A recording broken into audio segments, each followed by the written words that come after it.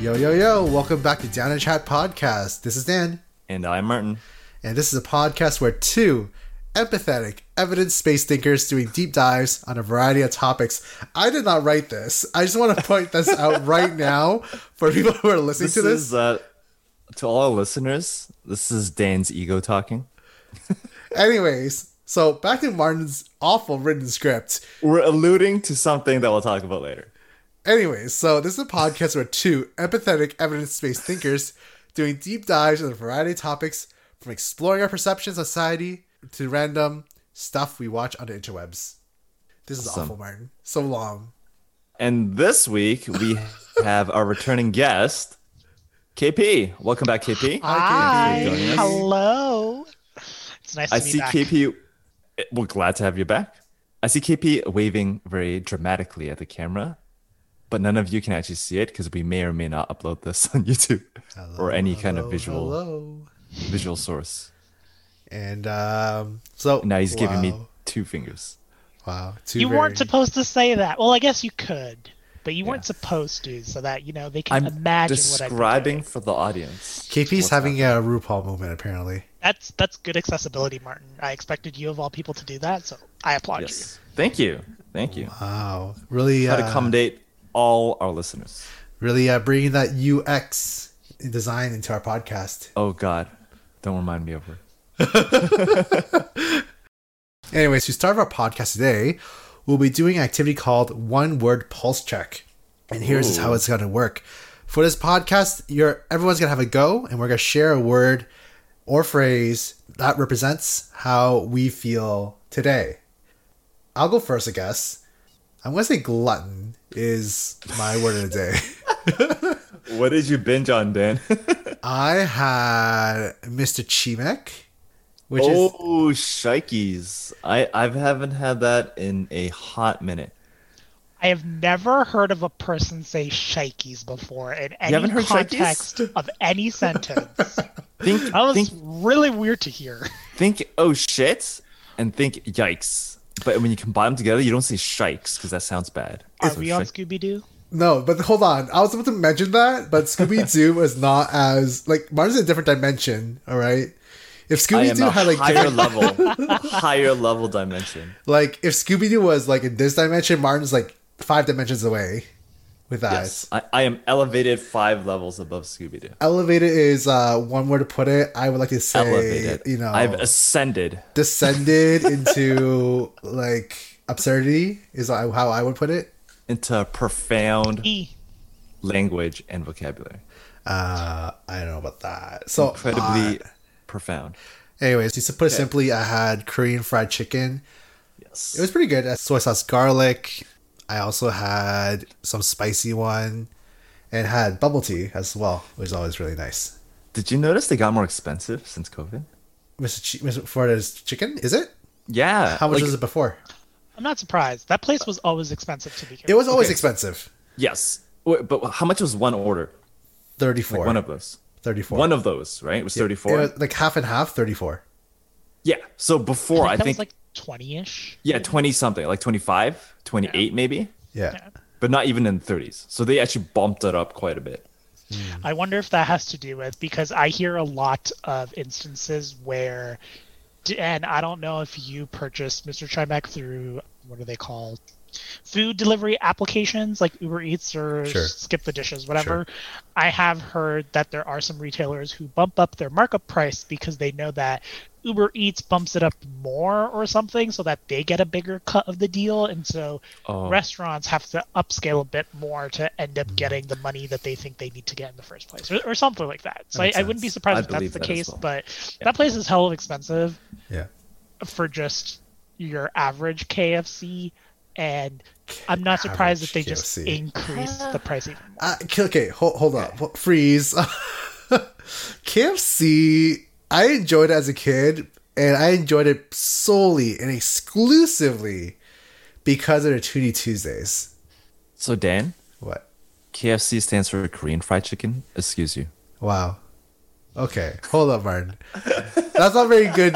That's not very good UX design, Martin. What? We're using a well-known terminology. Well, clearly I don't know it.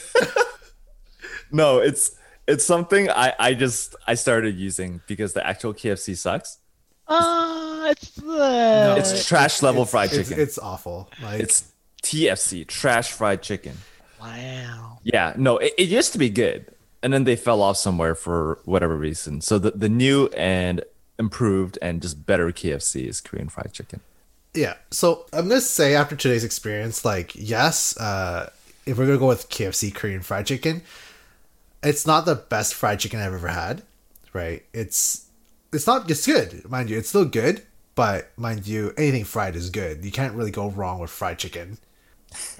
I mean, I enjoy my fried. KFC, or the Kentucky Fried Chicken. That's when you're going wrong.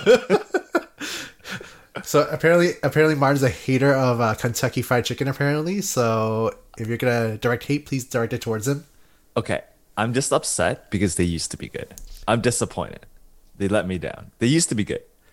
You know what I used to do remember- that's really gross? I used to take the skin of like the chicken breast. I would rip it off, and then I would take their coleslaw, the green like mush. I would like I would put it under the skin and wrap it up. Oh, see, I knew you were gonna say that. And That yet, actually sounds very delicious. no, you're I've right. That tried is that. gross. So I would it's a chicken skin coleslaw burrito. That See, okay. sounds delicious. Their coleslaw isn't even that great in the first place, and then you wrap it in like oily, like greasy ass like chicken skin. No, that's gonna be a pass. It's actually like when I was a kid, it's pretty good. You had the salty, you had the sweet, the crunch, and the squish. Okay, Wish. The coleslaw. nah. I don't like their coleslaw. So Look, by all means, it is not the best coleslaw in the world. Like, it is probably ranked the lowest of the low, but Like I didn't even understand what coleslaw It's was. manageable. Like I didn't realize coleslaw was not like like neon lime green.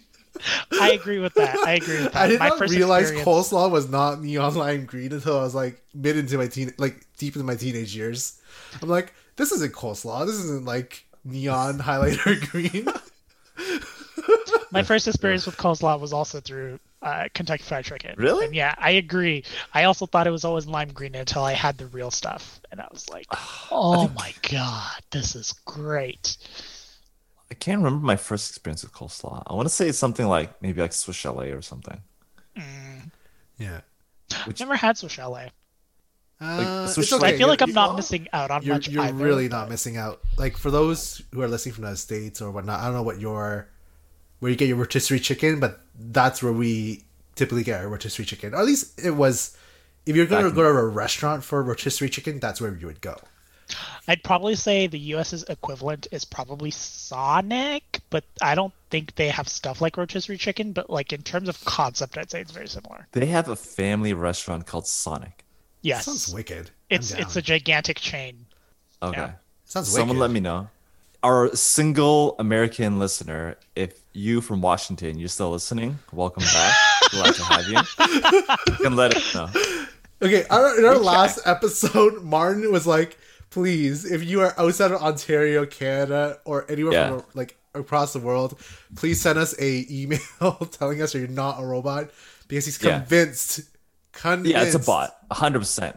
that they're all Some robots. random dude in Washington. Yeah, like call me out on my shit, man. Like, tell me that I'm wrong and that you're not a bot. Otherwise, you single person from Washington who has, unless it's someone that we know, like a friend of a friend. Wait, Dan, do you have any friends in Washington? Not that I know of. So no. Not that you like a friend that you don't know. Look, man, I have friends from all over the world. I'm gonna say Washington is not one of them. Okay, fair enough. I don't. So whoever you are, you bot. Either tell me I'm wrong, or I'm gonna think you're a bot. Fair enough. I mean, there's nothing stopping a bot from emailing you and giving you an automated message. It's true. See, you're right, but I don't think whoever like scripted the bot would spend that much effort to make it go and email me. I don't know. You're wrong. calling this bot out at this point. All right. Anything is on the table. All right, bot, call Martin out on his nonsense. Yeah. Prove him that you're that you're an real, intelligent bot. alive. That and put in your message, I am not a bot. Yes. All right. Anyways, we went really off topic there for a second, but I still want to hear what your one word like pulse checks are. So, Martin, what would your word of the day be, or phrase of the day to describe, your overall sentiment of today? Tired, but excited. Excited because it's podcast day, and believe it or not, it's something I actually look forward to in my week, especially on a Tuesday. Yeah. Tuesdays and Wednesdays are usually my most busiest in terms of work.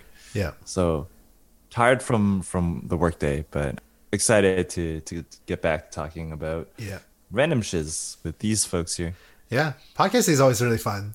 Like, it's fun doing it, but the editing afterwards is it's hard to find time to just making sure everything sounds right afterwards. Yes. For sure. Definitely. All right, KP, where you at? I'm trying to look. I'll be honest. I'm trying to look at adjectives so that I can make myself feel better as, the guest of honor of like, wow, KP knows some exuberant words and stuff. Well, exuberant. Don't worry, you're just like any other person. Don't put yourself on a pedestal now. I want to. How dare you say that to me? Who are you, Trixie Mattel? Even Google is telling me, and this is funny because of what we're going to talk about potentially. Google decided to give me the word turned. Turned? That's a word I've not heard in a really long time. And it sometimes triggers me. But yeah, I'm not turned, but I am excited, I think. Earlier, before when we were doing the whole podcast setup, I said I was tired. I think that's still true, but I'm excited just due to some work stuff that really came together at the end of the day, and it really got me excited for what's going to be coming for the next couple of days. So right now, excited is probably a good word. Okay, great. That's good. I'm glad to hear that. Well, I think KP said it best in terms of what we're going to talk about today. It's going to be triggering words, trigger expressions, things that really bug us as individuals that we hear in our everyday lives, from personal to workplace, things that just bugs the heck out of us. So this is very ordinary Joe talk, but hey, that's what we're all about. We're all here for the ordinary Joe stuff. So we're going to talk about many different things, from kind of cringy childhood trends to things that we find glamorized or just really annoying in people that we've noticed or experienced recently. Should we start with the past, so it's like a little bit more lighthearted? Sure. So I'm like looking at our list here, and we have a lot of these are like food items. We have like push pops, pixie sticks, ring pops. Oh yeah. My parents never let me have like ring pops because I didn't really, because they thought it was like, ugh, that's so feminine having a ring. But really, yeah, that was the reason. That was the reason. I was like, oh, we don't want to give you that. I thought it was cool, not because it was feminine, but just having this giganto sugar ring on your hand. It's kind of cool. I think it was also a time where Power Stone was on TV, right? Right, so it's kind of that's hilarious. Yeah, so it's like, oh yeah, I'm gonna be like that Power Stone guy, because I think one guy had a ring, if I recall. I vaguely don't remember. Vaguely. Okay, so Power Stone was on TV, but it was also a great video game if you've ever played it. It's really fun. It was on the Dreamcast. The Dreamcast. I didn't own a Dreamcast. The Dreamcast was really good at its time. Given all the other consoles that were out side by side of it, and in comparison, the Dreamcast was amazing. There were some really strong titles there. I don't know how. I think there's a whole documentary or a video series discussing why it failed, but I am disappointed to see that the Dreamcast didn't take off more than it did, because I think it had a lot of potential. It had some really great titles for the platform. Yeah, but it was sad. But Power Stone was definitely one of the highlights for me in my childhood playing the Dreamcast, and that was just at someone's place, not my own. Oh, it's not even your Dreamcast. No, but that's the thing though. It's it almost felt like I was playing on an arcade machine, which was kind of cool, because then the Dreamcast itself would preview you. It will show you an image of the game you're playing, right? So it's it'll pop up on the console itself, and then it'll play onto the screen. So it's very cool. The controls were clunky too, so it's kind of cool. I don't know, just the whole old rustic arcade feel. I loved arcades when I was a kid. It was my go-to thing. I'm not sure if you two were arcade junkies or not when you were kids. You know what? no, but not by my choice. It's more like my parents wouldn't give me money. They're like, ew, you're gonna waste money on these dumb games? No. Wow. There was never an arcade near me. The first time actually that I've been inside a legit arcade with like arcade machines, video games, all that stuff was 2 years ago in San Francisco. No, actually, no, San Jose. Yeah, San Jose. Whoa. How was Hold it? on. 2 years ago? Yep. And how You've was it? never been. Sorry, I'll let you describe. Okay, Martin, you go first, and then I'll answer my question about how it was after. Go, Martin. Haven't you been to Rec Room with us? Nope. Really? Nope. So I Because guess what would end up happening is we would all get dinner together. We, as in us three and our bigger group of friends. And then because it's downtown and I have like a 2-hour commute to get back home, I would skip out on Rec Room because I wasn't sure like how long you guys were going to stay there for or whatnot. So it just felt easier to just be like, all right, see ya. And so I never went to Rec Room with either of you.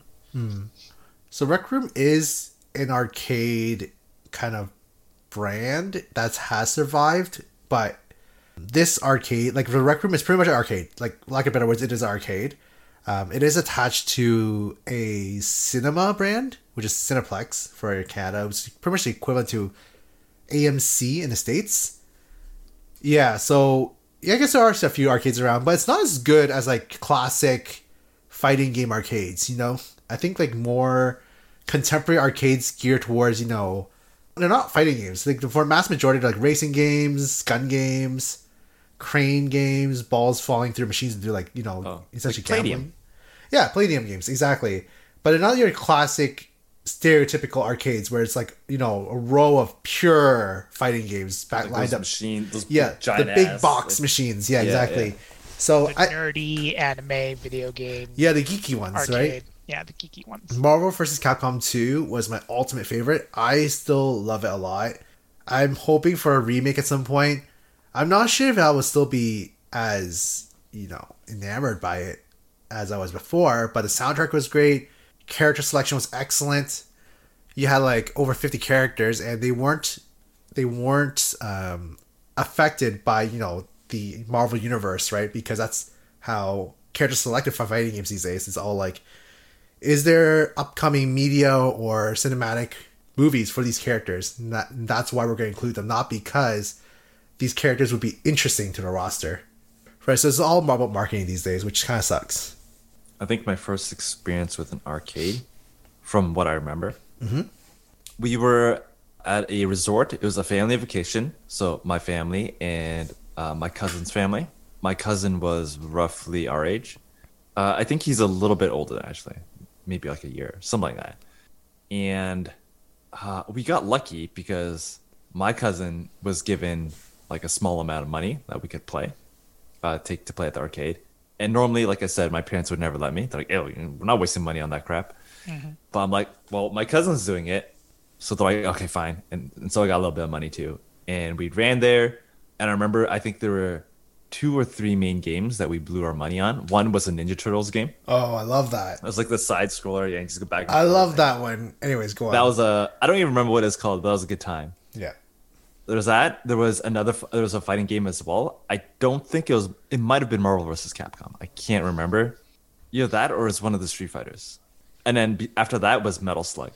Oh, Metal Slug. Metal Slug is a solid game. And we're It's just like, great, but it's such a want to money beat it. eater. Like even Oh, yeah.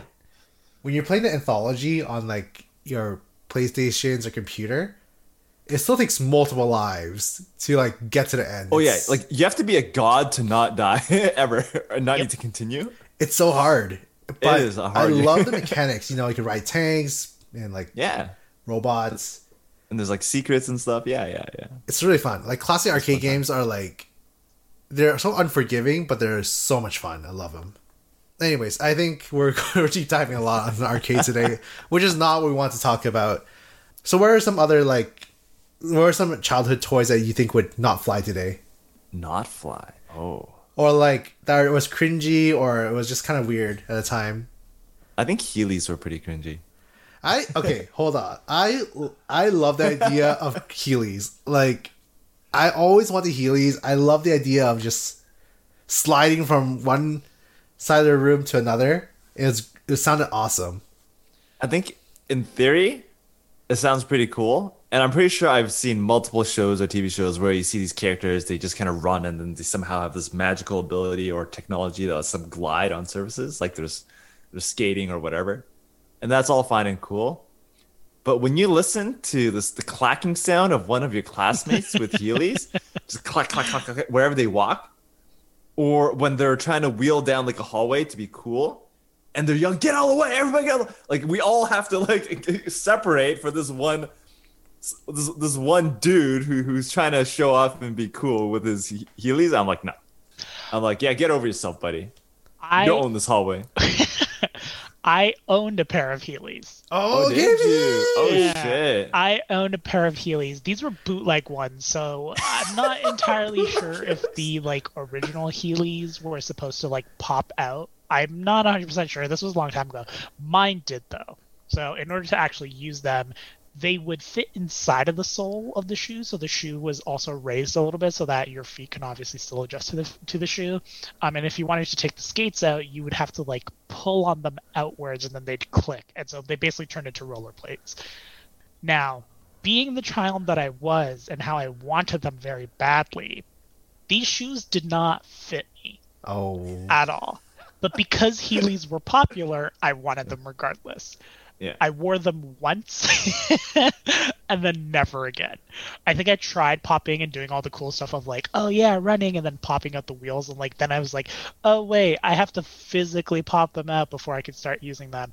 And then I did that and I realized I don't know how to skate or rollerblade. And so I fell many times. Oh. It was not fun. I bought them and the excitement literally dropped from me leaving the store, trying them on, trying like one stint at the mall and then be like, I'm done. That's all I wanted to do. You can return these now. But obviously my parents were gonna be like, no, we're not returning these. You got new shoes. You're going to wear them forever. But they hurt like a bitch because I could not wear them because they were, I think, 2 sizes smaller than my foot size at the time. Oh God. Yeah. I think that's the whole thing with anything, right? Anything when you're a childhood, it's like I see that, I want it. Yep. I'll play with it, I'll use it, etc. Yep. And as soon as you get it, you don't want it anymore. It's like, oh yeah, now that I have it, it's always about the chase. It's more about the chase than the actual product. Yep, for sure. Definitely. So I'm just like, besides the ring pop business, we also have like Pixie Sticks, which is literally a tube of sugar. I never understood why that was a thing, but like, people are like, oh yeah. It's good. So you're literally popping like a handful of sugar into your mouth. Yeah, no, but well, it's on a stick. And it's like powdered sugar, flavored sugar on a stick. This is probably so bad for the environment. It's just like plastic. Oh yeah. It's no different than regular candy. It's the novelty of it. Like there's not that many candies where you would eat it in that kind of way. It's true. You do. It was unique, and there's the fun factor, right? It was fun to eat. Just like how ring pop, you could put it on your finger, but that got old quickly and it got nasty as your drool kind of drooled up. Ew. Yep. That's what my parents didn't like, right? They didn't let me get it because after the first time, our hands were all grubby and sticky with like the melted drool / candy all over our hands, and when we would touch stuff on the walls or whatever, my mom would flip. She'd be like, "What the fuck was this sticky, nasty shit on our couch?" And we never again. So the only time we got to eat it, we had to be outside. I don't know if this was cringy, but it was a big part of my childhood, and I'm curious if others have this too. Sure. We would go to like the convenience store, and this is because a friend of mine at the time, his family would go to the convenience store to buy these bubble gums. But bubble gum back then came with like kid-friendly tattoos. Oh. And I went off on them. Like I saw my friend do it once, and he had like this gigantic bag, and so we kind of literally we had 50 pieces of bubble gum in our mouth just because we wanted the tattoos on our arms. And it was stuff like, I remember having like X-Men and like Wolverine specifically, and a tattoo for Storm and Spider-Man and all that stuff. I don't think that's ever making a comeback, but I don't know why. They were great. I love them. Like when I worked at summer camps, that was like one of the thrills with the kids. You just eat bubble gum with them, and you just like you take a cup of water. It's like, all right, slapping tattoos on you. yeah. It's a good time. I love that. Fun times. All right, so let's bring our conversation to more adult life now. To our adult trigger words. Here we go. Okay, who wants to start us off today? Okay, I guess I can go first. So this is kind of cringy, particularly for me because of my field of work. But hearing companies talk about being customer-centric or client-centric, but when you actually look into their practices, they don't give two shits about the customer.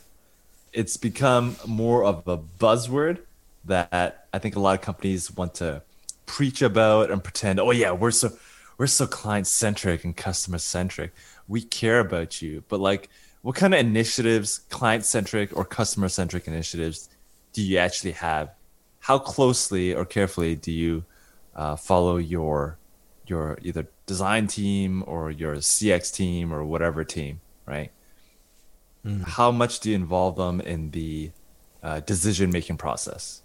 I think those are the real questions that a company should ask. So in theory, I think being customer-centric and client-centric is an amazing thing. And I would hope that all companies, regardless of whatever industry, take it seriously. But in practice, it's become an annoying buzzword until you can actually show me that you actually do care. Yeah. I think it depends. I think for me, every company, if you have a user base or if you are developing or building something that's going to have some sort of user base, you will always be client-centric no matter what. Because at the end of the day, we now live in a world where every website needs to be up 99.999% of the time. And in order to do business in today's world, your website needs to be available. You can't have any bugs. Everything needs to work. And if something doesn't work, your customers complain and it needs to be fixed. Otherwise, you are losing money and revenue. I think from that aspect, every company is technically client-facing or customer-centric because they have to. Otherwise, you're not getting money. I think to some degree, I agree, Martin, with what you said. That buzzword definitely gets used of like, oh, we should be customer centric, prioritize this over that, prioritize the customer's needs and wants over what the company needs to do. I think I also see this myself from various companies in the world of just, they say that, but then when it comes to products that they release or other things in general, it's just like, I didn't say I wanted that, or the vast majority of people will say, we didn't want that. What data point gave you the idea that this was important for the customer? And from what I've come to realize, it's all about ROI. It's all about the return on investment. If something is quick and easy and it's going to gain, I'll be honest, if it gains an enterprise customer that's going to pay me $1 million versus 5 companies that's probably going to pay me like maybe $10K per year, it's much easier to do this thing that may be shitty for other users or the user base in general, but at least I'm getting $1 million out of this.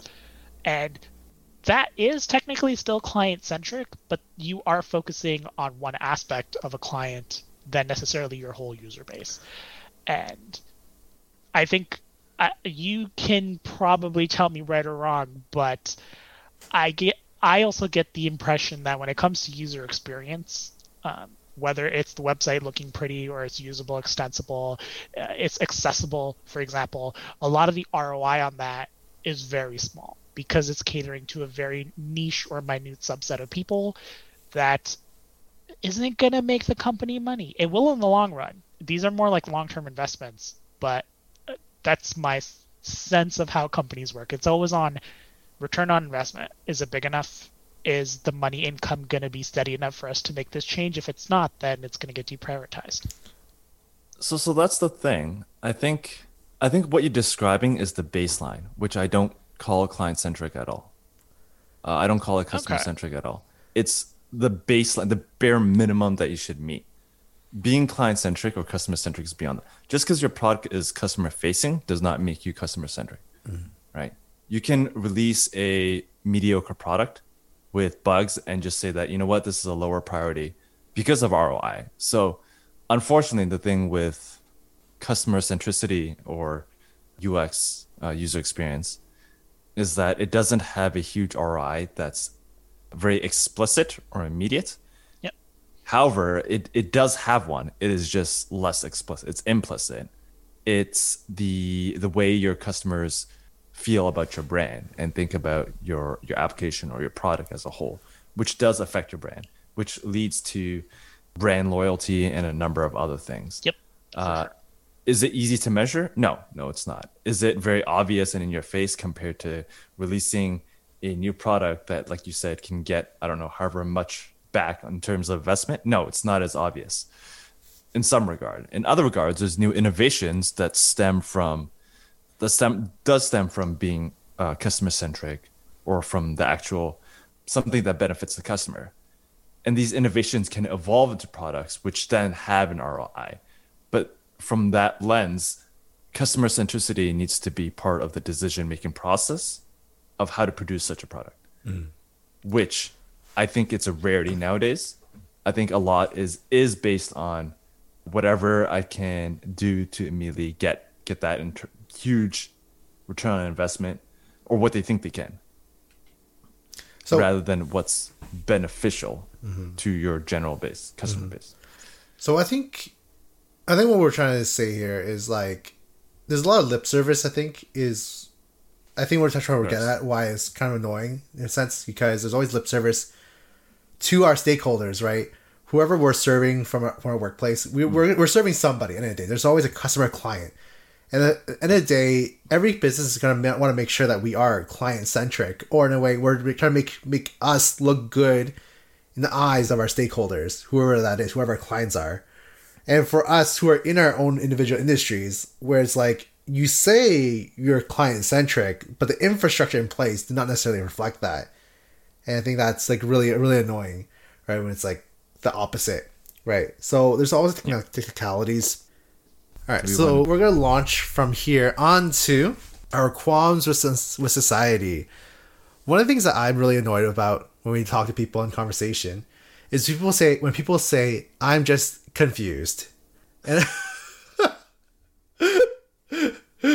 Martin's going to go to town on this. Why, Martin? Why are you so confused? You know what? It did kind of bother me, like how everyone would I'm just looking back now, even I'm gonna say started even maybe late high school, like maybe grade 12 high school for me. Yeah. Where I just started hearing it used very, very frequently. Yeah. I couldn't put my finger on why it bothered me. But yeah, when people were upset, they would say they're confused. Yes. When people are actually confused, they would also say they're confused. When they're mad, they would say it's confused. When something good but surprising happens, they're still confused. It's a multifaceted word, Martin. But is that wrong, though? Because I can be happy, like, oh, this, for example, from a workplace environment, as a software developer, I am riddled with this all the time, where I will develop something, and there's this very big meme within the developer industry of whatever you code never works the first time. So when it does work the first time, people are ecstatic that it worked. But at the same time, they're like, why did it work? Because it shouldn't work? What's happening? And so, like, to me, what you just said, it's like, well, I feel like that's a valid response. This works, but I'm confused. I don't know why it works. So I'm still happy about it. I think that's fine. But I think what is like annoying, or at least it just bothersome, is when you're just angry, disappointed at something, but you're saying I'm confused, right? It's like, it just seems really like, although if confused might have been appropriate, but let's say, for example, playing a game, right? Your teammate runs in and dies for some reason, and our friend is notorious for this. But we know he never listens to podcasts, so it's completely okay. We're talking about him publicly behind his back, but he's never going to. He refuses to come on the podcast because he doesn't want to be shamed. It's okay. He's not going to listen to us anyways. It's fine. So anyways, he's like, yo, this guy just went in. He died. Like, why did he go in? I'm just so confused. I'm just mind-blowingly confused. Right? So he's just upset and frustrated. He doesn't necessarily want answers. Right? He doesn't, like, but he just says, I'm confused for the sake of it. I think that's the most annoying part, especially when people ask, why did that person do that? I think the most annoying part is they don't actually want an answer, right? It's like, oh my god, why do you just die? Why don't you stick with a team? Like, you know, why do you do that? The fact is that if you answer that question, more often than not, they're not gonna get. Oh, okay. They're gonna argue with you just to appease themselves a little bit, right? Just to just vent out frustration. So it's not so much they're actually confused; they're just frustrated. But that's their only way of venting without actually venting, just saying they're confused. And I think for me, that really bothers me because it's like you're not really being honest here. You're just jumping around the corner, like you're whacking the bush. Just if you're angry, just saying you're angry as opposed to saying you're confused, right? Because if you're confused and someone tries to, you know, clarify things for you, you don't actually want the answer, right? So I think that's the annoying part for me. I think it's the way people use it. They're using it as an umbrella term. Yes. To describe every emotion under the sun. Yes. And thus it becomes overused to the point where I hear it so often that it gets annoying. Not necessarily because that they're feeling those emotions. Like if you're honestly feeling those emotions, that's fine. Like that doesn't bother me. But it's their scapegoat term whenever there's no other feeling we can use to describe, or no other emotion. There's like, I'm confused. It's like, I don't know what I'm feeling, so I'm confused. So I'm confused right now. But that's more because I think, to me, and maybe I'm holding on to the examples too much. Sure. But it does feel like, to the example that was just given, this person asked a question and then said, I'm confused. To me, that feels very much warranted. Yeah, like someone, for anyone who didn't really clue on it into this, we are talking about a person who plays a League of Legends, basically. You can say the game, yeah. Which is, I don't remember what MOBA stands for, but it's a MOBA game. And so the whole premise is our friend is playing with someone else, some random user on the internet, some random player, and this player did something that our friend, I guess, did not want him to do. But at the same time, the reaction to that is like, I'm confused. What information led you to make that decision of like running into the enemy's camp and just dying without any backup? I feel like that's an honest question to ask, but I think it gets muddled in with, you know, other emotional things that we see or visibly hear from our friend as well, because we do hear disgruntledness, we do hear anger, but to me it still feels like that question is still valid. I don't see it as like that umbrella term at all, but I think it's because it's clouded with other emotions that as an individual it can just be interpreted as though like, oh, you are angry, why not just say you're angry? Yeah, let's change the context a little bit. Let me give you another example. So let's say, KP, I made a remark in a conversation between us the other day, right? For example, you didn't necessarily like what I said, right? You in fact got really offended by what I said to you or said to somebody, for example. Right? That's okay. Like, you can be upset what I said. I can't please anybody. But instead of saying, you know, I don't like what you said, Dan, you say, Dan, I'm confused about what you said. So as a way of kind of softening it a little bit. So it's become a multi-use kind of word, right? So it's with not as that example, I understand it. So it's not as like, it's like a softer tone as opposed to, I really don't like what you said. That really ticked me off. Or I'm really sad about that, but I'd rather just say, I'm confused. And to me, that doesn't translate very well. I understand this now. And I think partly to further the conversation, I guess it's weird that term gets used. I don't know. It feels very weird, again, in this example, sure.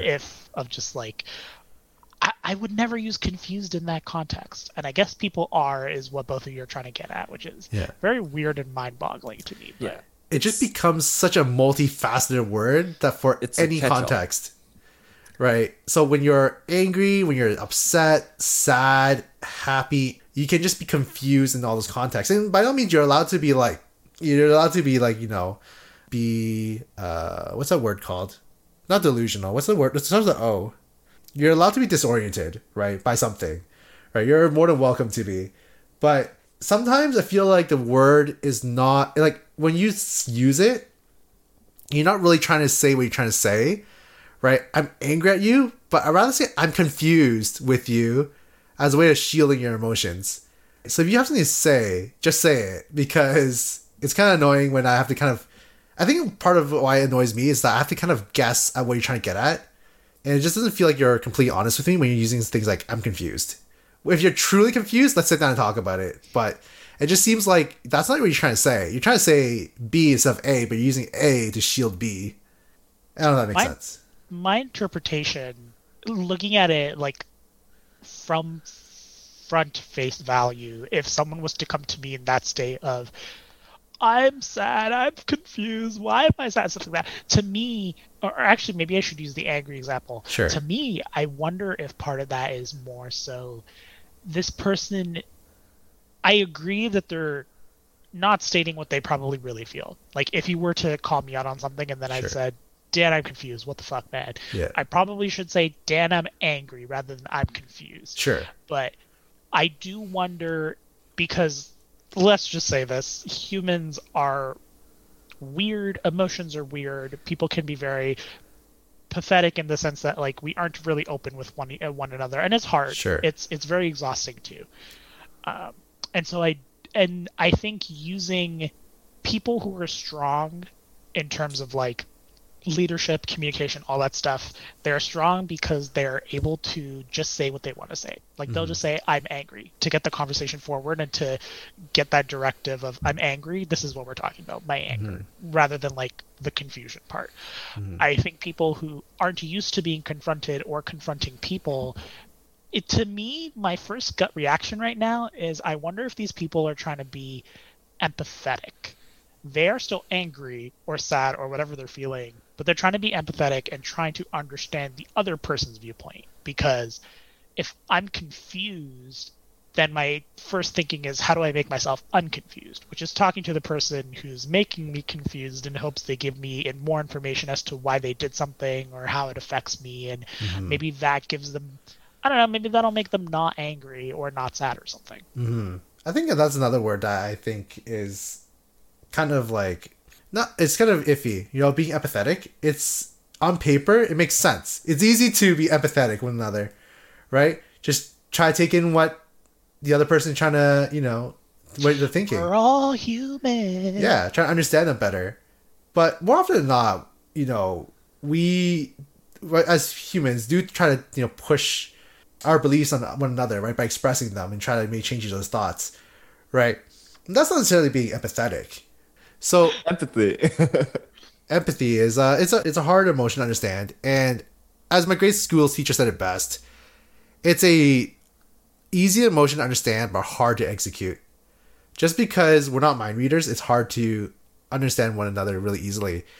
But you know, I remember calling people out on it. You know, I don't think you're like, I know I see what you're trying to do, but sometimes I feel you're not that empathetic to another person, and I think that is a tough pill to swallow, because we would always want to, you know, write our story as someone who is good, who is... Absolutely. You know, we always want to paint ourselves in the best light. I don't blame anyone for wanting to paint themselves in the best light. That's what we all do, right? But when someone calls you out on a character trait that is perhaps associated with, say, a not so good light, almost villainous, right?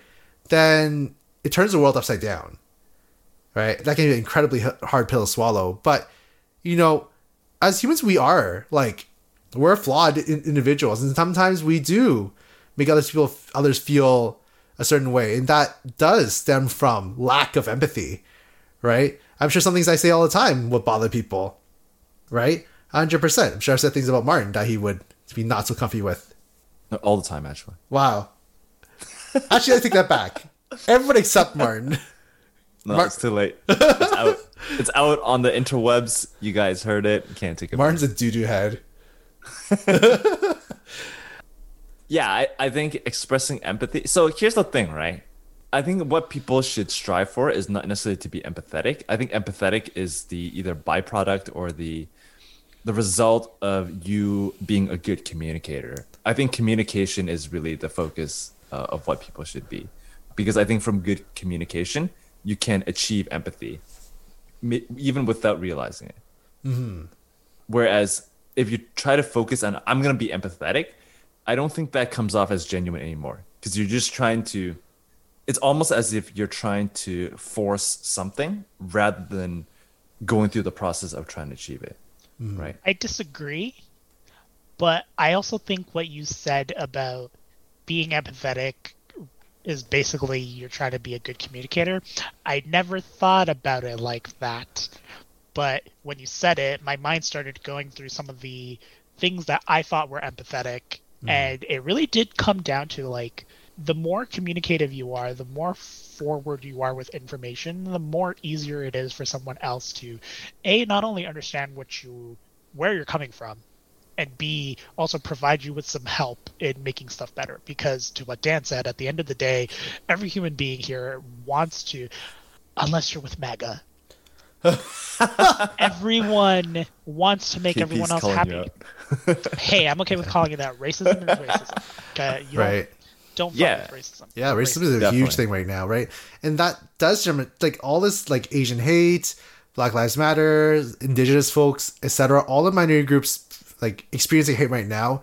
At the end of the day, stems from empathy, right? Or the lack thereof. A lack thereof, rather, right? It's like they don't care about other races, and that's why we have these issues. Is that we aren't empathetic to each other, right? So as much as we might want to label ourselves as empathetic. You know, if someone calls you out for not being empathetic, don't take it as a personal attack on yourself, right? Maybe you should, but take it with at least, like, even if you take it, maybe you should. You should, right? But like, take it with a grain of salt, right? It's not 100% simply attack on you, but take it as an opportunity to reflect on yourself. Yes. When people call me out on shit, do I get upset? Of course I do, 100%. But I also want to, jump back and say, why did they say that about me? What am I doing that's making you feel like a complete shit, or you making me feel less than, right? So that I can work on it and, grow as a person. So personally, in my own wording, I wouldn't describe it as necessarily a personal attack, but rather a critique on your personality. Or a critique of your character. Or of your character. And exactly. I think that's such a hard pill to swallow, though, right? In terms of trying to be empathetic, because you've spent your life building this like fantasy character yourselves.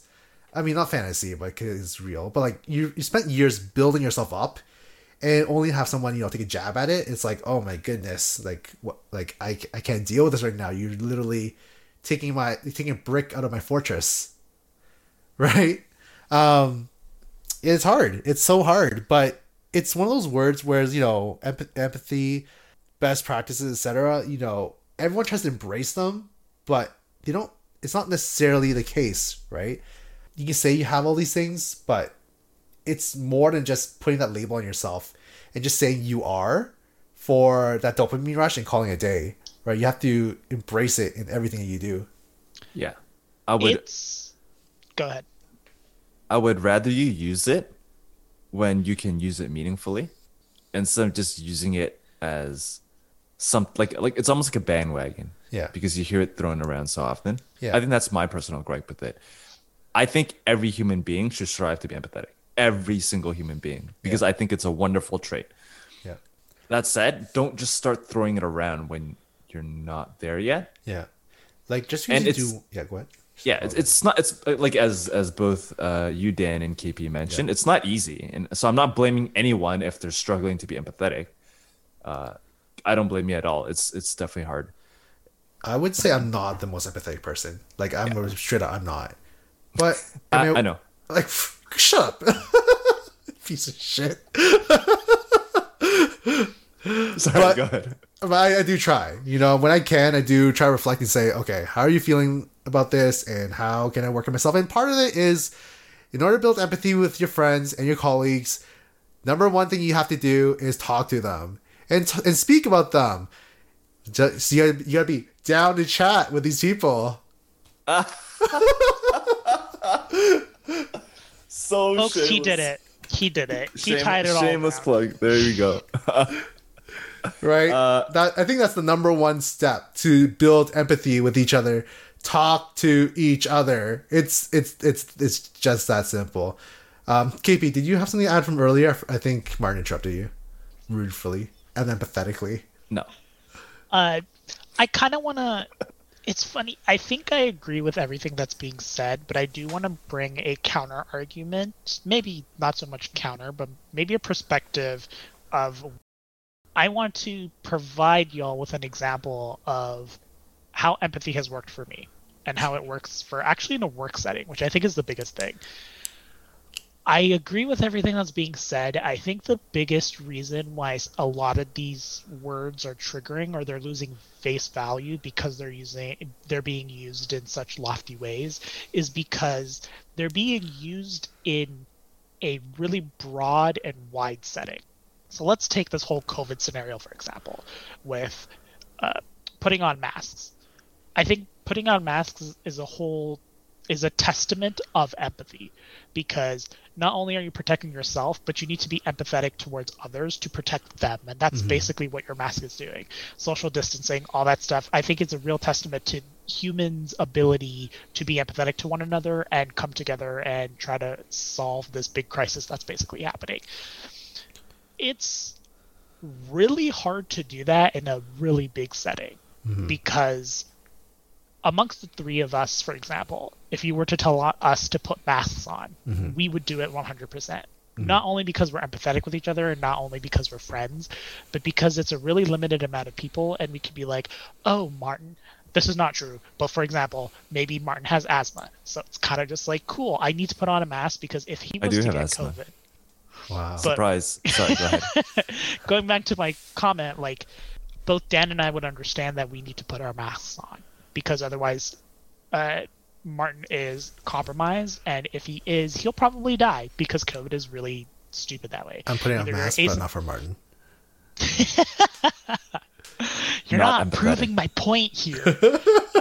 But when it comes to, for example, hopefully everyone knows we live in Ontario, but when we hear stuff from the government about being empathetic, putting on masks, or just like stay at home, do it for other people, it's really hard to do that, and it feels lofty because there's just such a bigger pool of people that you are judging empathy on, and you don't know 100,000 people. You probably only know maybe 100, and it's hard in that case to build that empathy, and it really sucks because you don't hear.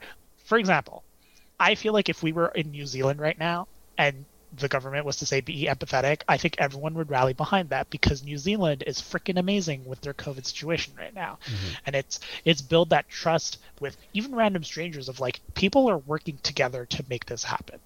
So I think a lot of these trigger words, really it has to do with the amount of people you're speaking it towards. And the reason why I'm doing this as a preamble is because I've seen empathy really work within my team at my workplace. And I'm not going to name my company's name because this is not to say like, oh, my company's great or everything. It does have its flaws and there's stuff that we need to work on. But my team in particular is really empathetic. I go on call. And for people who don't understand or know what on call is in software development, it basically means that if something in my company, like the product that my team is responsible for, if it breaks in the middle of the night, and this could be anytime, 3 o'clock in the morning, 2 o'clock in the morning, I will get basically paged. I will get a text message or a push notification or a phone call that says something is broken and I need to go fix it. And there is so much empathy built into this because there's only 5 of us right now who are on call in the team.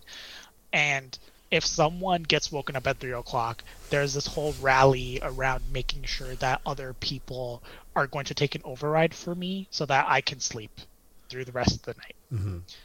I think because it's small and because other people feel the same pain, you can build empathy really strongly that way. And I've seen that success. Any single time someone gets into like this really nasty incident, or they get paged at 3 o'clock in the morning, or they feel like they're sick and they can't talk, I think it does depend on like one person to kind of build that establishment or build that community and trust system in your team. But I've seen that happen in most of the teams that I've worked on, and it's possible. And I think it really has to do with the amount of people that you're working with, and it has to be small. So, like, let's take another perspective on that because that's interesting. What if let's take a perspective of someone who's single, doesn't have kids versus people who are working who do have kids, right? Generally speaking, I think this is generally the case. Is that if you're a single person who's not tied down with kids, you're almost expected by society to take on more of the workload, right, without much benefit, right? And it's a consistent expectancy of you, right? And the idea is that you are expected to be empathetic, right, towards people who do have family and kids. But that takes a toll on you as a person, right? Even though just because you chose not to have children, perhaps by choice or whatever circumstances, you don't have kids, you don't have a family to take care of, but you're still expected to take on extra because of that. So I think empathy is great in your scenario where the team looks out for each other, but in society it almost seems like you're shafted sometimes if you don't demonstrate this empathy towards others. But people don't take in consideration your well-being of why you perhaps chose to be a solo person or individual. What do you think, Martin? So I'm just going to use your example right there, sure, because I think that's a good example for my point that I'm about to make, which is let's take a step back for a second and just quickly go over what empathy is. Sure. Because so empathy, a lot of people would describe it as trying to see things from another person's perspective or take a step in their shoes, if you will, right? I think that's a phrase or a definition that gets thrown around a lot. Sure. So using your example of a single person trying to be empathetic to the parent who has maybe a household they need to maintain and 2 or however many kids, even 1 kid. Right. That's not necessarily being empathetic. I would call that just being kind and doing someone a favor, but can you really be empathetic towards that person? You can try to some degree, but unless you really... But it's a voluntary thing. So can you take over this person because think of their children and family? Sure. So you can try to be understanding to their circumstances, sure, which is great. I don't know if I wouldn't use the word empathetic in that scenario. Guilt tripping. I think what the word has come to is like a substitute for the word good. Just be good, like caring. Some generic positive term. Yeah. I think it's taken out of context in many situations, and that's also to KP's point why it's used so broadly. Like when you're saying empathy to the masses, it's like just be better to each other. Like, okay, be better. It sounds positive, all right. What does that actually mean, though? What does that actually entail? Because as much as someone tries to be empathetic from a single person to a person who is married and has kids, I don't think you're going to get there anytime soon unless you've actually lived it maybe with someone, right? You really need to step into their lives to understand their problems, their issues. They have to take the kids to school. They have to worry about a babysitter or whatever. All these different things.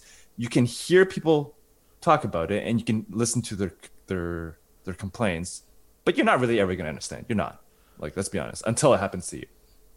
You can only understand to a certain point. So while I'm not trying to discourage people from being empathetic, I think the goal here isn't to fully understand. It's just to do a kind deed for someone else who's in a tough spot and needs help.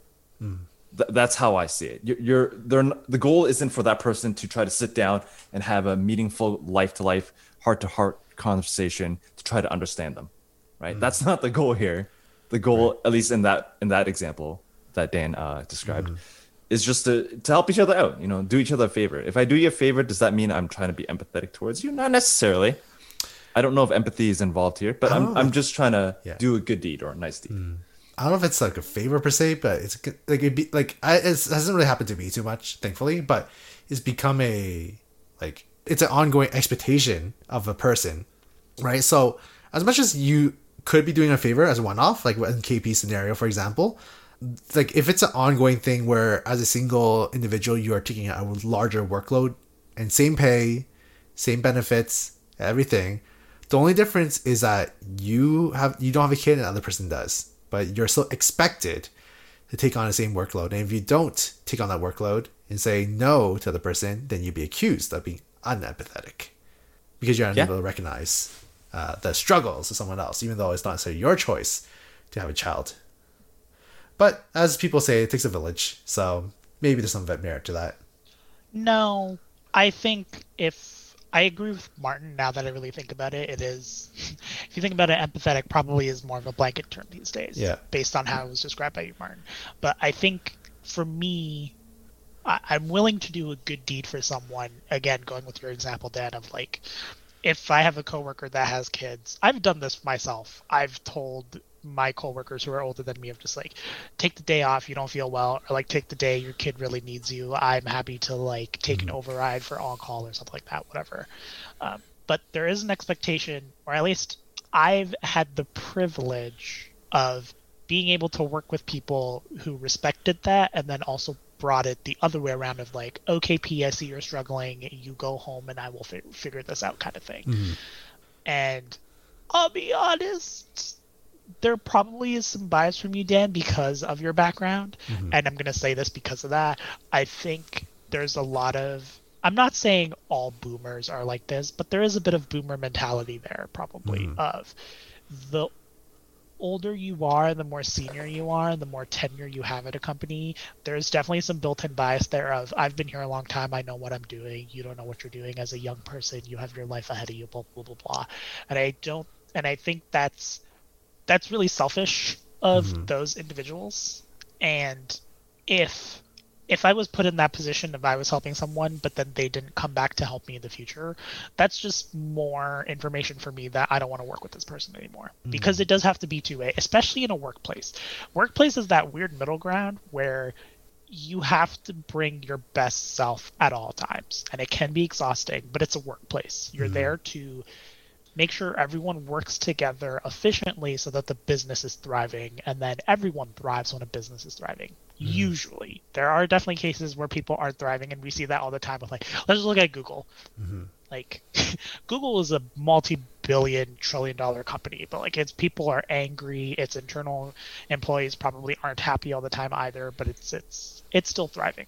But regardless, yeah, I feel like there's probably some boomer mentality, or at least that's the expectation I get. And for me, maybe empathy isn't the word here, but if I'm giving good into the world, I do expect some good back, because someone else should be giving good into the world too. It's not just like a mass of like everyone gives in good and it's just in there. It is a give and take, and good needs to be given and taken. Yeah. But definitely sometimes it's given more and taken. Like, it's taken more, given less. And I think that's perfectly fine. You know, like, if I'm being empathetic to you because I understand that you have kids and everything, that I'm willing to sacrifice a little bit, you know, as long as somewhere down the line there's some form of return, it doesn't have to be 50-50, right? Yep. That's not what I'm saying. It doesn't have to be, and it shouldn't be in friendships either. It shouldn't be 50-50 all the time. Yep. In fact, for it to be 50-50 all the time is practically impossible to measure in the first place. Yep. Right. But I think, as with any relationship, there should be a give and take. Right. Yep. That helps develop, like, you know, understanding each other a lot better and building a better rapport with each other. Right. But I think if we have a one-sided relationship where it's always, say, I or the other person taking the workload every single time, there's no return down the road or in sight, I think that starts developing the resentment in the workplace, or not workplace per se, but just in relationships in general, that could create a sour taste in people's mouths. Just one final point on that. Sure. I would feel like that if there was that coworker, Sure. you could argue they weren't being empathetic, right? Right. And because they're not trying to look into your situation. It's like, hey, Sure. you know, you've given up many opportunities to help this person out by taking on that extra workload. But they're not really listening or seeing things from your point of view. So I would actually argue maybe they're the ones not being empathetic either. Right. And rather, all they're actually asking for is sympathy. Right. Sure. Sympathy is just when I want you to feel for me, and that's it. There's no understanding there. Right. Not that sympathy is the bad thing, but that sounds like what he's asking for. Sympathize with my situation, and just keep taking on that workload for me. Yeah.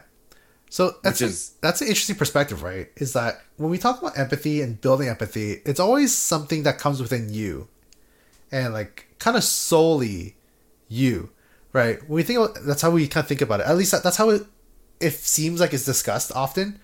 Whereas I think you're right. It takes two to play that game, right? To build each other and to understand each other. And I don't think that's talked about enough. Where I think to build stronger empathy, it's important to have conversations and or just interactions to better understand each other, as opposed to just like one-sided conversation, right? You can try however you want from your end to try to understand the other person, but I think without those interactions to go between and both sides working together to build this bridge together, it's never going to connect. So I think that's a really interesting point. Let's pivot to our last point for today. And one thing that triggers me a lot of times is when people suck at apologizing. So what does that look like to you, Dan? If someone sucks at apologizing, what does that look like? Tell our audience. Give us the tea. The hot tea. Exactly, hunty. So Martin, let's say Martin is, I said, Martin, your face is offensive. What part of that was an apology? That's just offending me.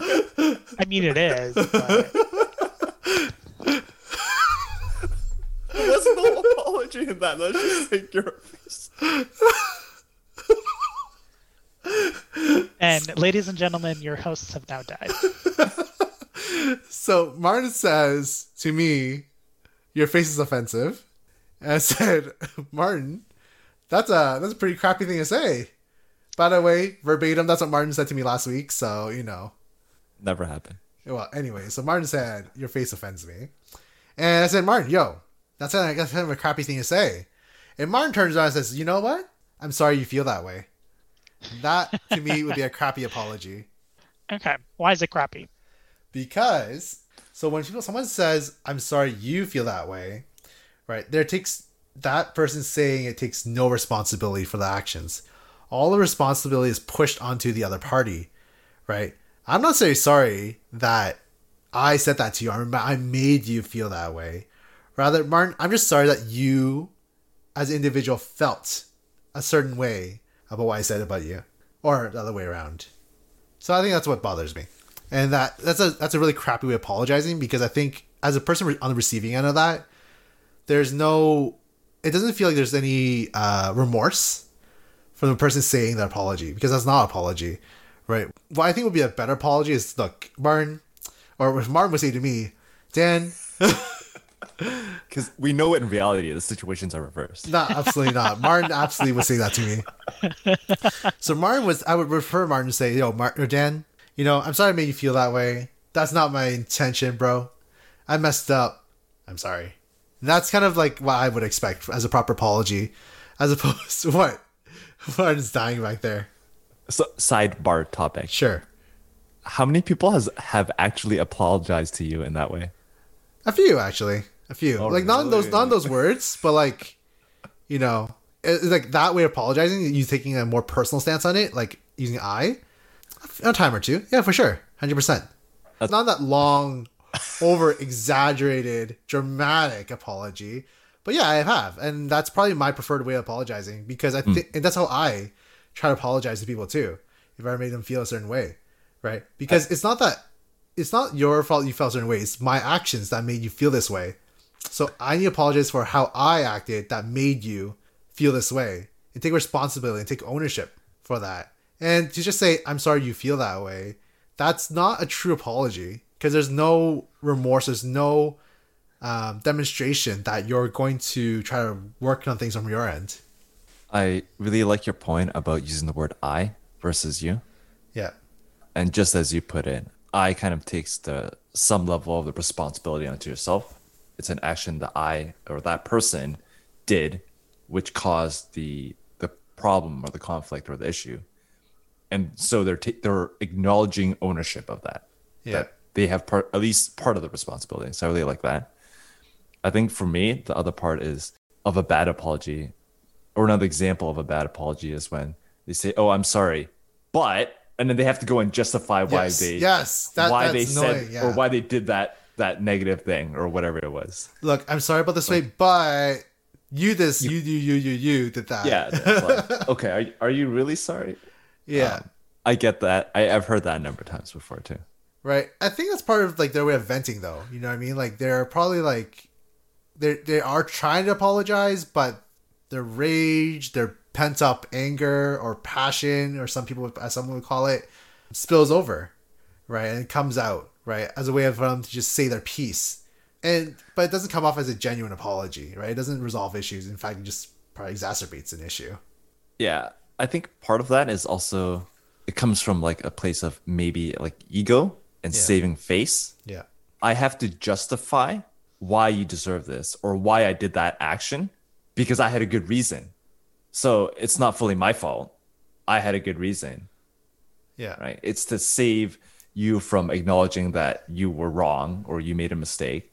So it kind of acknowledges it and then goes back. And going back to word of the day, lack of empathy. What do you think? You're not wrong. Yeah, you're not wrong.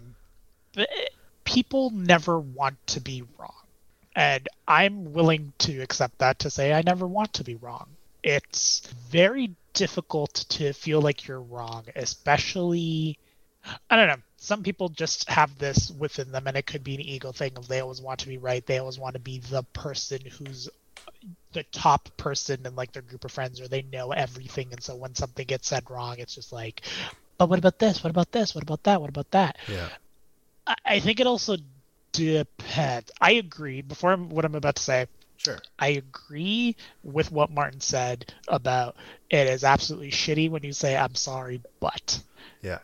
I think ideally this is coming from a place of like, I apologize for what I said, but I think the sentiment still there is valid of, let's just say you did something really wrong to a friend and I trash talked you like no tomorrow and you started crying. Mm-hmm. I think I would probably also do the same of like, I apologize. I didn't want to make you cry, but I wanted to critique you and I wanted to give you some feedback of don't do this shitty thing ever again because of XYZ reason.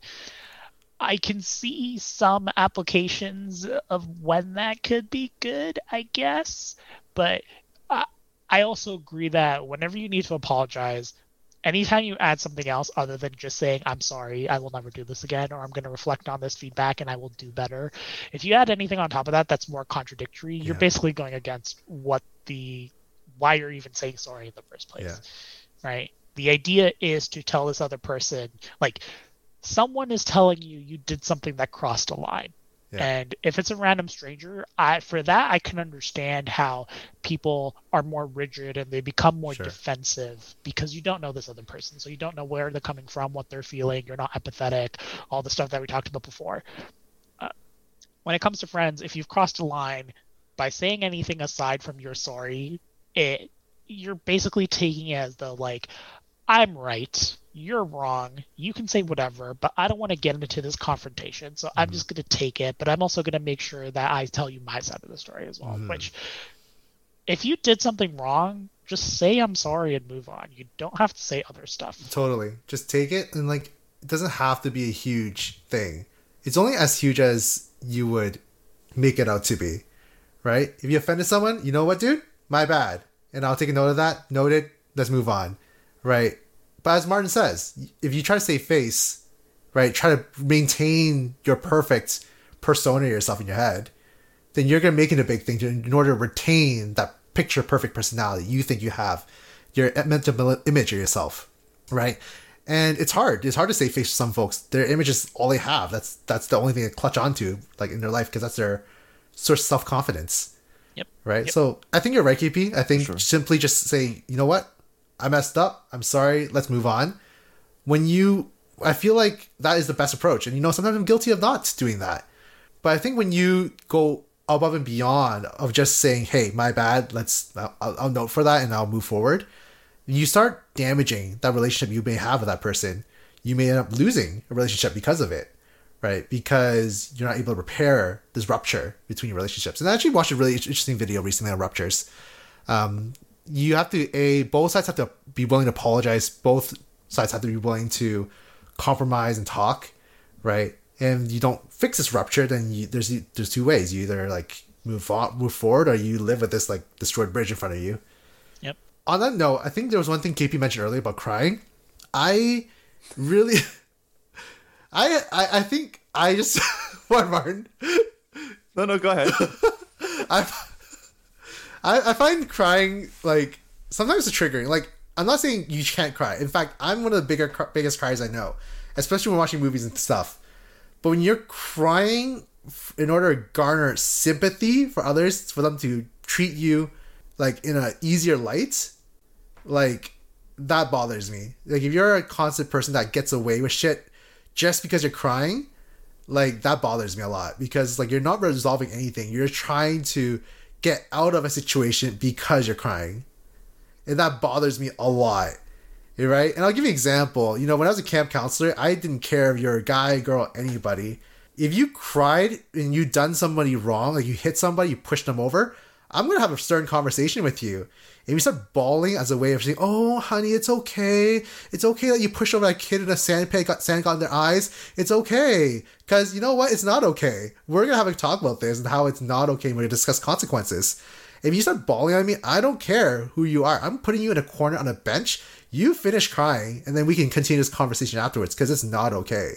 And maybe it's just me being biased, but I do find a lot of times when people start crying, everyone just instantly ceases all conversations and just, you know, turns to comfort mode. And mind you, comfort is fine, right? Comfort somebody, but it almost seems like people start excusing someone's actions just because they're crying.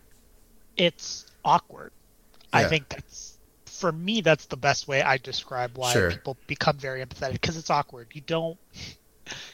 Having someone else cry, but you're not crying with them, or it's because you caused them to cry, goes back to what I think you said earlier, Dan, of you become the villain, and no one wants to be the villain, ever, unless you're truly evil. And it becomes this awkward thing of like, okay, this person is crying, I'm not crying, how do I make it so that they're not crying so that we can continue this conversation? Oh, they feel so bad, I feel so bad because I got them in the position. It's a whole whack of emotions of awkwardness that you're forced to make the situation better. And the best way to make a situation better is always going to be cheerful, be empathetic, see their side of the story, sympathetic, etc. Sympathetic is, I think, is more accurate there. But like no, like you can still cry and continue this conversation with me, right? I think like I can cry and still talk about, you know, if you got in a fight with your significant other, you can both be crying on this couch and continue your conversation on why this relationship is like falling apart and how you both need to work on things, right? That's what I think. Or you can say, okay, I'm crying, but hey, give me like 10 minutes, let me just finish my tears, and then we'll continue this conversation again. I think. Would you say that though? Sorry, Martin, I would. Like if they feel like if they're crying on me, I say, look, it looks like it's a little bit too much for you right now. Do you want to take a walk outside and continue this after your walk? Yeah, I would. Absolutely. I wouldn't leave it unresolved. Okay. That's just me though. That's just me being like, I'm just like that forward, and like if they did something shitty, I'm not letting it go. Right? If I can resolve it, I will resolve it. Right? Why harbor feelings? Just if you have an issue, let's talk it out.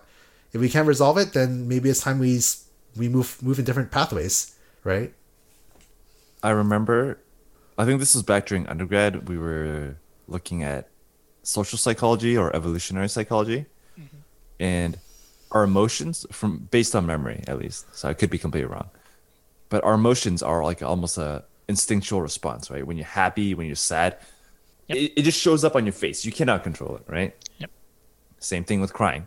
And that also leads to the associated response, which is what you do when you see that emotion being expressed in your peer. And so what I'm trying to get at here is that we instantly kick into the comfort mode when someone's crying, because that's what our natural instinct is to do, right? It's evolutionary speaking, that's how we survive and work together as a social unit or group. It's so we can repair relationships. So if you're sad, we comfort each other. That said, I think to your point, some people have gotten into a habit of abusing it and using it as a tool or means to manipulate the other. So I think that's where that kind of comes from. Yeah. Like sometimes we can't help it but to feel bad when we made someone cry and they're bawling. In addition to the side of, oh yeah, I don't want to seem like a villain, as KP pointed out. Yeah. But I do agree with you where, and I'll extend this beyond just crying. If you're emotional, like we had an argument, whether as friends or even like a relationship or your significant other. If we're having an argument and you're upset, and whether you're crying or you're not crying, but you're still very emotional, upset, yeah, let's take a break. I'll be like, look, I want to finish this later, but I don't want there to be any kind of like hard feelings. So let's take a break and we can come back. And I've done that before. Because I don't think anyone, when you're really emotional, you're not thinking rationally or logically. And so it becomes very difficult to have a clear discussion. So better to calm down and then revisit the topic a little later. Yeah, I think that's totally good. And I think that's totally sound advice. I think part of it is that you have to, after that, if you do take a break from this conversation, there should be a willingness to come back to the table. But both sides should be coming back to the table ready to have an open conversation and ready to, again, be empathetic. I know we're using that a lot. Like, be empathetic to each other's like thoughts, emotions, etc. And I think that's how we're gonna have to build. Like, that's how I like to build my relationships with people. Some folks just like putting it under a rug and calling it a day. Maybe, not cause drama, not cause confrontation. To rather run away from the issues. And that's one way of dealing with it. That's just not how I personally like dealing with things, right? But hey, to each their own. At the end of the day, we're all trying to just build this perfect image of ourselves, the inner mental image of ourselves, and as we talked all the podcast today, no one likes it when their mental image is like being poked at. Always has to be picture perfect every single time. Yep. But that said, I think that brings us to the end of this podcast. This podcast went in like a myriad of like directions today. Have fun editing. Thanks. So it's definitely not the direction I think we wanted to go, but I think it was also a really interesting discussion that I don't think I would have had without this podcast. So I am thankful we did. And who knows, maybe we'll come back one day in the future and actually talk about the stuff we wanted to talk about. Who knows? Maybe. We'll see. I'm okay with this. I'm okay. I actually enjoy impromptu or spontaneous conversations about other topics or these Agreed. other, maybe you could say deeper kind of topics. Yeah. And it's not like this is our last episode. Right. Or is it? I'm doing like a dramatic pause. Or is it? Or is it? No. But yeah, so we'll have ample opportunities to go into all this other stuff if we want to. So thank you, KP, for joining us once again. I know this was not what you wanted to talk about. No, I was just kidding. I agree with Martin. I am here to talk about whatever. I love stuff. No, but this was not what you intentionally initially signed up for. So I don't remember what I signed up for. I'll tell you after. But Thank you again for dropping by today. Really appreciate your presence and happy to have you as a guest. And hopefully you'll come back for a third segment soon. Yes. Thank you, KP. Of course. Thank you for having me. Well, until next time, folks, keep being empathetic. Just be good. Just be good human beings, okay? That's all we ask. Just be a That was the sound of me gagging. Be your perfect selves. Build those bridges. And, stay #not confused. Oh my God. Until next time, we'll hear from you folks in about 2 weeks' time. Bye. See you guys. See you really? bye, KP. 2 weeks? Yeah, 2 weeks. Our release schedule is every 2 weeks. I didn't know that.